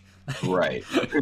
There's a certain point where it's just like, all right, fuck this. But anyway, we'll move on to the next game here. Washington at San Fran. This was a split one. Washington ended up winning, which barely, because once Haskins came in, then I was like, are the Niners going to make this a game? Because they scored, got it with one touchdown, but then Mullins is just bad. Then Mullins was just bad. Yeah, that was a little worrisome, Haskins coming in. Smith, though, looks like he's okay. Looks like he's good. Mm-hmm. Yeah, Washington D got 2 touchdowns, right? Yeah, they got Chase Young fumble, and then the Cameron Curl interception. So yeah, they got 2 defensive touchdowns. Oof. Yeah, which I guess you kind of need if you got Dwayne Haskins in there, huh? But yeah, so Alex Smith went down. It seems like it wasn't that serious. I hope he can play this week because wow, like his team is not a good time if he's not in. He didn't practice today. We're recording Thursday. So yeah, if he's not able to go, it's Dwayne Haskins, I guess. Ugh. So who's the next guy after him? I think it's like Tyler Heineke. I hope it's Steven Montez. That'd at least be interesting. I don't see anyone. I just see Alex Smith, Haskins, Kyle Allen. Yeah, it'll be someone off the practice squad because they protected Heineke and Steven Montez on the practice squad, so they would have they're gonna have to bring one of them up. I would love to see Montez. Yeah, he's kind of interesting because he rookie, big arm, so big arm from like not a big school. Yeah. Oh, Colorado. Colorado or like Colorado State. It's like, yeah, it's something like that. It might be just Colorado. Yep, Colorado. There we go. So, yeah, like not a big school or a known football school, but I hear the hot take siren coming on in. Steven Montez. Steven or Steve? Steven with a V. So Steve. So you could be Steve. Oh, there's the hot take siren. Any hot takes for Steven Montez? Steven Montez will come in and outperform Dwayne Haskins. I mean, that's not a high bar, but anyway. That's a lukewarm take.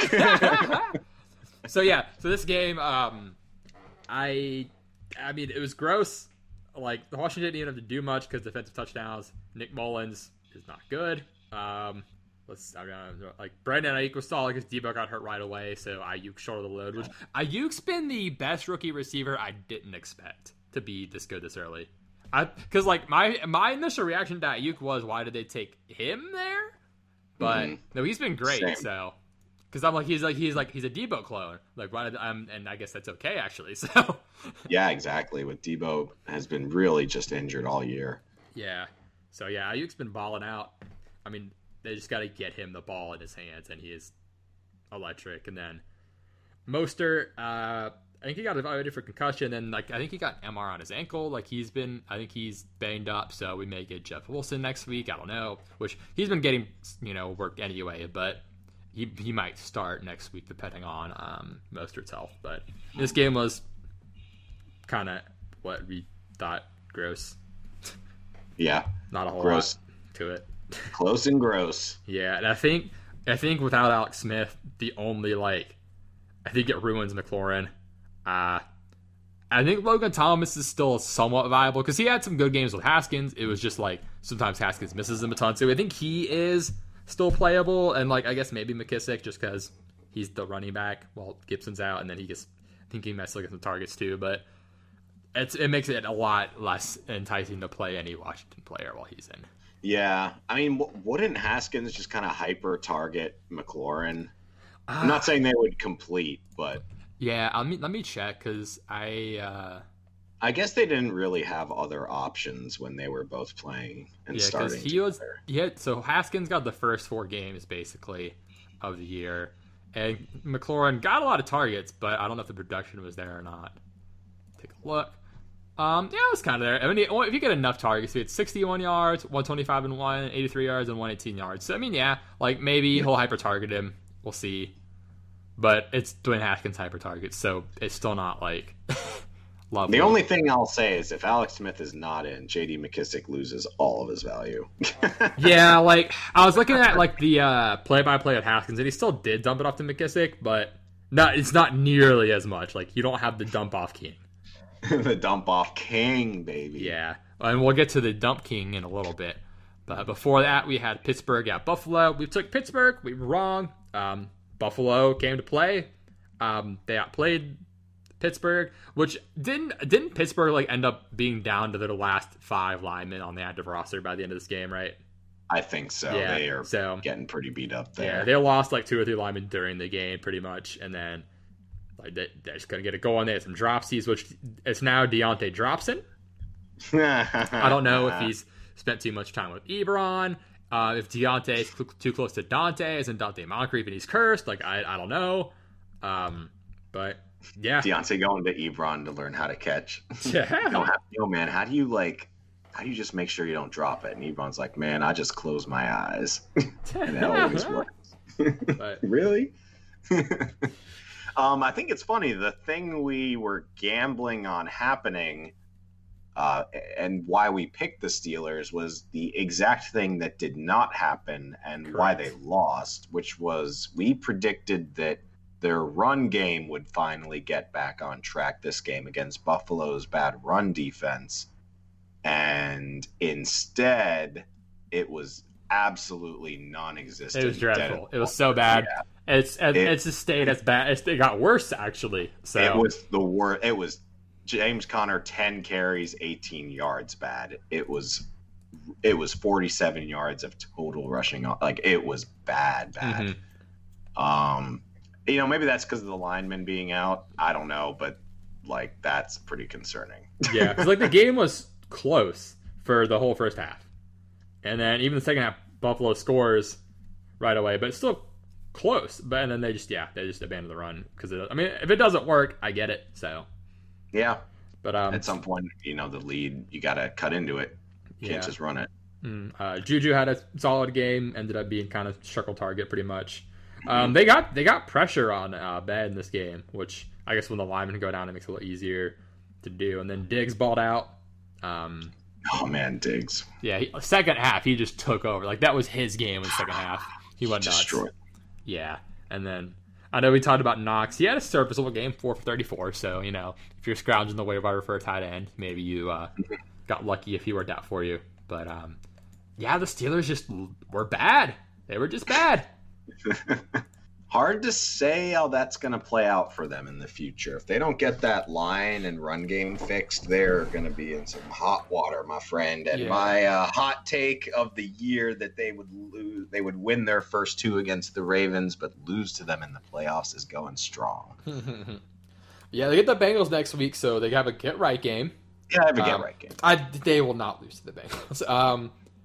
And then, let's see, they get the Colts. So, 2 weeks ago, I would have said Steelers for sure. Now I'm not as sure. And then they get the Browns, week 17, which that'll be a good game. That'll matter, actually, too. Yeah. So, Mac, could you imagine if the Browns win the division? Dude, that'd be so fucking funny. Gosh. And then before we move on to that last game, I do want to say, back to the MVP candidates, Josh Allen, even if he doesn't win, he deserves votes for MVP.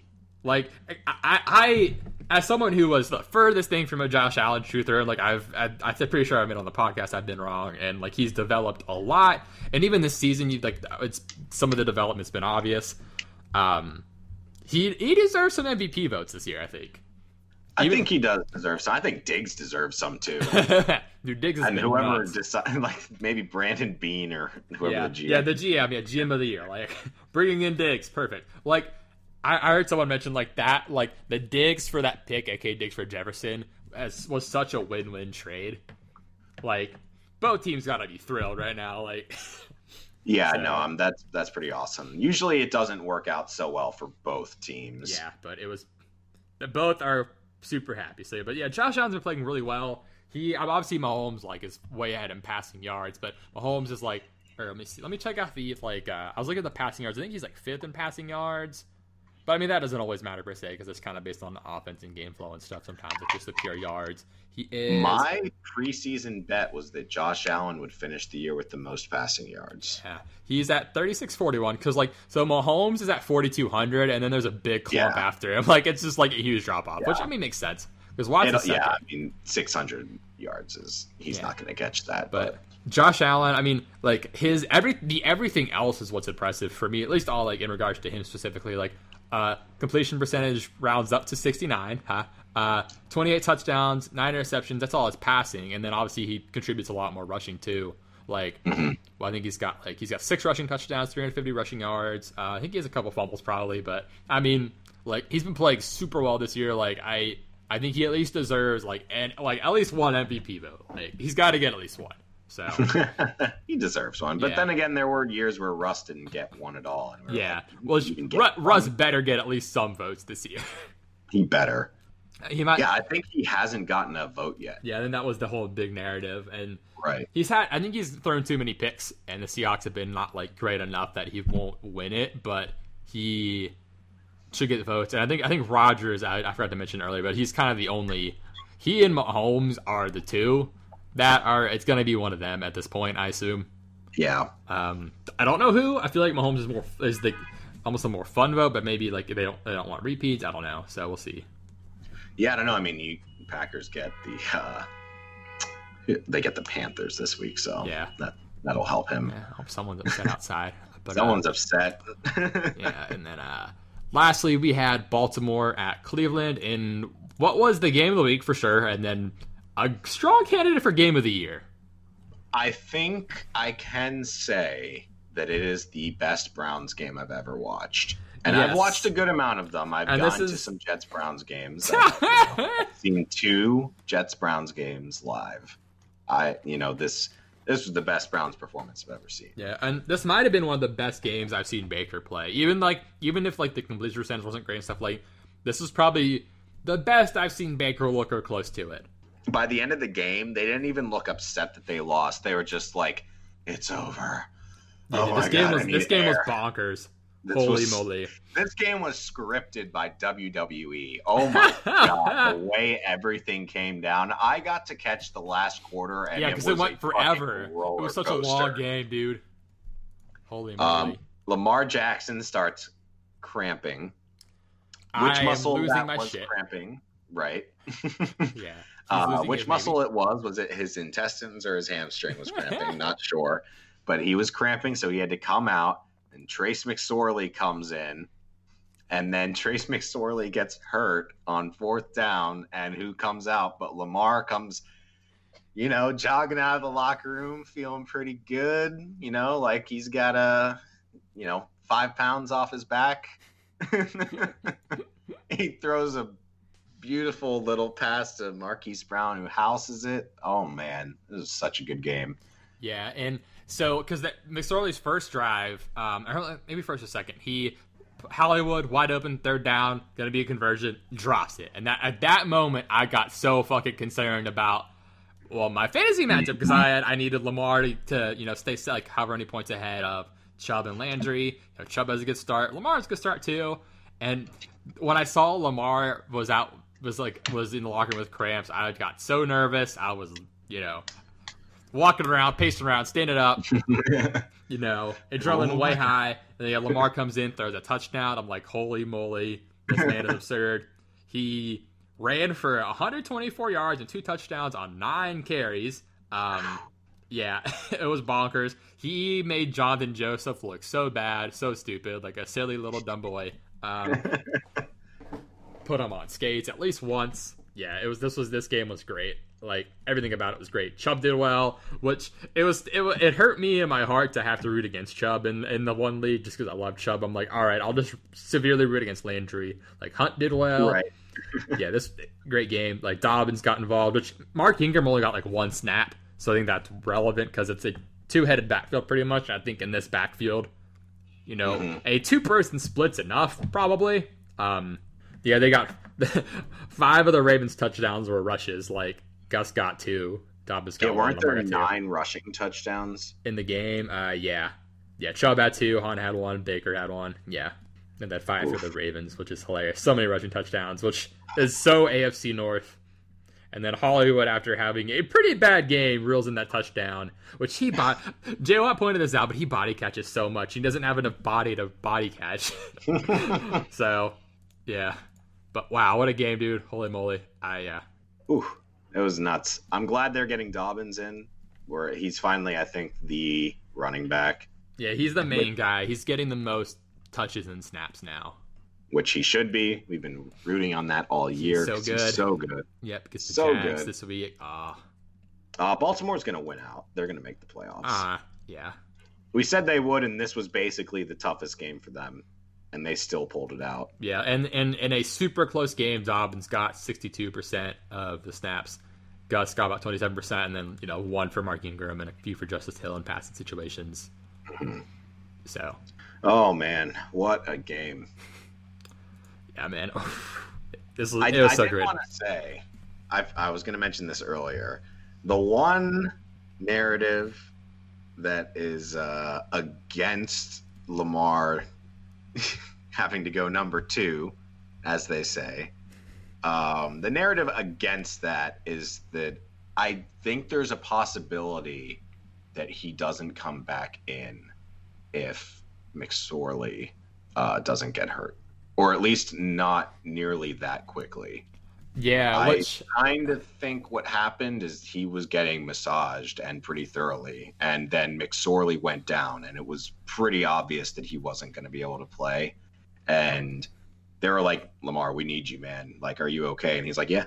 And so he was saying he was getting he said he was getting ticked off. I know that was his exact phrase. I think he said ticked off, not pissed off. But yeah, he was like, I was getting ticked off. He's like, he's already starting to go back out. And then once McSorley goes down, he's like, I started going faster. He's like, all right, I'm going. Yeah. And so he said that so those 2 throws he pretty much airmailed before going into the locker room. He said his arm was cramping up. And that would make sense if that's the case. If he was cramping a lot and his arm was cramping, and he was because he had that one he missed Snead on, that one where he just totally airmailed Andrews and he was wide open for a touchdown. So if his arm was cramping up on those throws, that would make sense why they were bad, and then why he actually was cramping and he had to go to locker room. So yeah. Yeah, and I mean, he got an IV. He had the IV on his arm. You could see. Yeah, they had the thing. Yeah, that was kind of the giveaway. It's okay, I love the poop narrative. It's hilarious. Twitter came together for it, yes. Absolutely. One of the funniest things I've ever witnessed. RG3 just immediately outing him. That was great. Memes. Yeah, so one funny thing. So So they came up with QBR back in 2006. Since then, there have been 10 games. So it's out of 100. The QBR is. It kind of was created to account for rushing more from the quarterbacks, just because rushing quarterbacks got more popular over the last couple decades, and so there have been 10 games that have been 99.5 or better since 2006, and Lamar Jackson has 4 of them. Wow. Last night was one of them, and then opener at Miami last year, then against Cincy and against the Rams, he's had games of 99.5 or higher QBR out of 100. Wow. So pretty. Yeah, like when he's on, he's on. Like, so that he just has some of those games where he's just like is the clearly best player on the field. It's great. Yeah, I mean, I think I got sick of hearing the narrative that like the Ravens, he's not like the quarterback for them, like of the future. I'm like, their entire offense is built around Lamar and his play style. Like, come on. Yeah, he looked solid this game. Like, he was running like we got used to seeing this game too, which was promising. So, what a week! What a week! But before we leave you all, we've got the Thursday night game to preview. The Chargers at the Raiders. Right now, I've got the Raiders. The Chargers are probably down Mike Williams. Keenan Allen might play. So Austin Eckler's probably going to play. Keenan Allen's like a game time decision that will probably be decided once the when you get this podcast uploaded. Yeah, that's the only reason I haven't made a pick yet is I don't know who all is playing so far. Yeah, I assume like it seems like no Mike Williams and then probably Austin Eckler, and then from there it's like, okay, we'll Keenan Allen play, which I think he will, but okay, it looks like Eckler is expected to play. Yeah, everyone's saying if Keenan Allen plays, they he'll be limited. Won't have him. Yeah, if they do, he'll likely be limited. Which I think that report might be like, there's no way they play Keenan Allen if he's not like good to go. Like if Keenan Allen plays, he's fine. And then Mike Williams is not expected to play. Yeah, okay, so you've kind of got Eckler and then a bunch of guys. So I think it does open up some streaming with like Tyron Johnson kind of thing. But Jalen Guyton, wasn't he a favorite of Herbert's like in some of those weeks? Yeah. Oh, I was gonna say Tyron Johnson got a lot of looks when Mike Williams went out like really early last week. Okay. But yeah, Guyton's gotten some long bombs throughout the season from Herbert. That's pretty much been like his role as the occasional just like chuck it. Because he had that game where he got like a 72-yard bomb. He's gotten like... Didn't he exclusively have bombs? Pretty much, yeah, like a 49, a 70, like...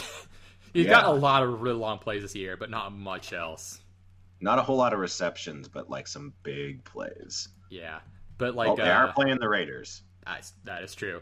But yeah, Tyron Johnson last week ended up getting 7 targets in a game that Mike Williams like pretty much didn't play, so... He got 7 targets, 6 receptions, 55 yards, and a touchdown last week. And he's also gotten some long bombs with 53, 50, 54 previously. So there you go. So yeah, I'm not he's sure. Definitely like the target guy. Yeah, I guess. I'm not sure because like I've heard like people like KJ Hill, Joe Reed. I have no clue how it's going to fill in depending on who is and isn't in. So it's a risk regardless of who you pick there. Like I would say don't take the risk in season long. Like. In daily, it's different, but like season long, I wouldn't roll with one of those guys. But I think on both sides of this game, like it's the story is the running backs, in my opinion. Like Jacobs and Eckler should have solid games, in my opinion. Yeah, I mean, if Eckler's good to go, he's got the good run matchup. And then same really on the flip side, because I think the Chargers' run defense has been getting worse. Bad. It's a truth. As the years gone on, it's gotten worse and worse. Like. In terms of ranking, but it's just become more exposed, I think. Yeah, it's not Josh Jacobs should have a really good matchup too. Aside from them, so no Ruggs because COVID. We've got Aguilar and obviously even Darren Waller. He's a given. Aguilar and Renfrow. Who do you prefer of those two? Do you think the Aguilar trend continues, or do you think Renfrow kind of shows up here? I think I like Aguilar. I'm a big Renfrow guy, but we are talking about the Chargers who have Chris Harris Jr. I tend to not play more slot guys against Chris Harris Jr., even if it's not what he's primarily doing. I think he's just got a good nose for it in general. Like, yeah, I don't would want to play retro against him. probably lean Aguilar, who's had a decent year for the Raiders, quite frankly. Yeah, which is hilarious. Yeah, I think I would lean Aguilar. Would you say he's a banger or a stream though? I think Aguilar is probably a banger. Which feels weird to say, but Yeah. I kind of agree. He's getting a lot of targets, dude. It's so He's weird. getting a lot of targets, and he's not dropping balls, and the Chargers defense is... They was They'd throwing have the to throw it babies. to He was someone. catching them, unlike Aguilar. No, yeah, last 4 games, 9, 11, 6, 9 targets. Like, he's getting the ball a bunch. And he's that's had a lot of targets. he's had 2 20-point PPR games over the last 4 weeks. So Ooh-wee. he's been pretty solid. So, like, if you're hurting, like, he's a good pick. I think Especially if you need that upside. Yeah, I think that too. He does have upside, which is kind of funny to say about Aguilar. Yeah, if Keenan Allen's in, I think you play him, just because I don't think they're going to play him if he's not like fine enough to play most of the game, given where the season is. Herbert just absolutely targets the shit out Yeah, of him. I expect Herbert to have a great game regardless of who's playing. So like, you might get a lot of some of these secondary guys, or you might get a lot of like Herbert. What's his name? Hunter Henry. Other H's. Right. I had the H in my brain, and I went back to where I started. But Yeah, don't. probably going to be a bunch of touchdowns to a bunch of people that you're like, who? Yeah, no, like I think Herbert like is still a really good play this week, just because the Raiders are missing like Damon Arnett, Jonathan Abram, Clelin Ferrell. Like they're all out. Oof. Yeah, no, watch Nicholas it be Morrow. like, touchdown to Donald Parham and Yeah. touchdown to KJ Hill and Jalen Guyton. And Hey, that's a XFL star, Donald Parham. is he really? Yeah, he was really good in the XFL when There that we was go. around for half a year. Back in the day. Yeah, but yeah, if you're super desperate, like hopefully you can play Aguilar instead of like Tyron Johnson. That would be unfortunate situation, but we'll know in like 30 minutes who is going to be playing, which is unfortunate like right when the podcast gets uploaded. So for now, I'm taking the Raiders, even assuming Keenan Allen plays. I think I have to take the Raiders because Raiders. the Chargers just find ways to lose. Yeah, the Raiders actually need to win. The Raiders do need to win. I don't know if I'm expecting Herbert to have it's tough. Like I'm expecting Herbert to have a good game. I'm not expecting the Raiders defense to be very good. I just kind of think that as a whole, the Chargers are, if we're going off of last week, significantly worse of a run team in like almost every facet than like the Colts, for instance. Oh, for sure. Even though I would take their Herbert, I would take their quarterback any day of the week. I'm gonna take your Herbert. Take your Herbert. Not my Herbie. But yes, yeah, I would love if the Raiders had Herbert, but at least this current Herbert we see, I don't know if the Raiders drafted him if he'd be this Herbert or not. Well, that's true. So, but yeah, this game I'm looking forward to. It should be pretty high scoring. I want to see what the Vegas odds are on it. Without looking, it's probably like a 52 over under, I would guess. Yep, exactly 52. 52? Yep, that's where it's dropped some. It's 52, and Raiders are favored by 3.5. So, Bada bing, bada boom. but thank you all for tuning in, and we will be back soon with our Week 15 preview.